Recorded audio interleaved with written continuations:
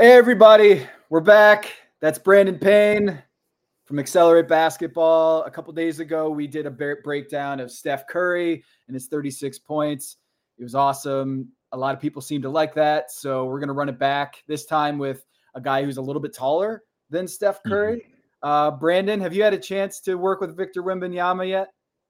I haven't had a chance to work with him, but I've seen some of the work that he's done, and I find the way that they work out in the off season very interesting, and I'm a big fan of how they do their work, so I'd love to get the chance to work with him, but I haven't worked with him yet.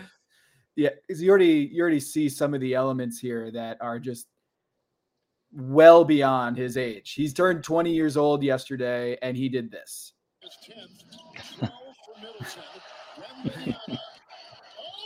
Not fair. Just insane.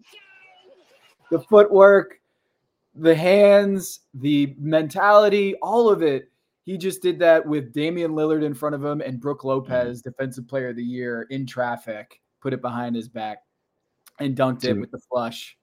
Two pretty good players for a 20-year-old to be doing that against. Yeah. So what I want to do is pull up a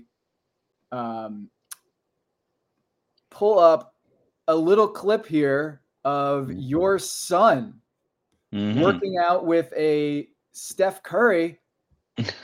And it's going to make sense why we're talking about this. Yeah.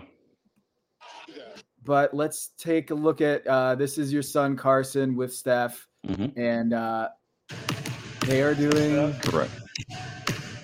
They're juggling two tennis balls while they're doing ball handling. So when you look at a drill like this, like you have to kind of look past the surface of it. And so you see the ball handling portion of it, you see the juggling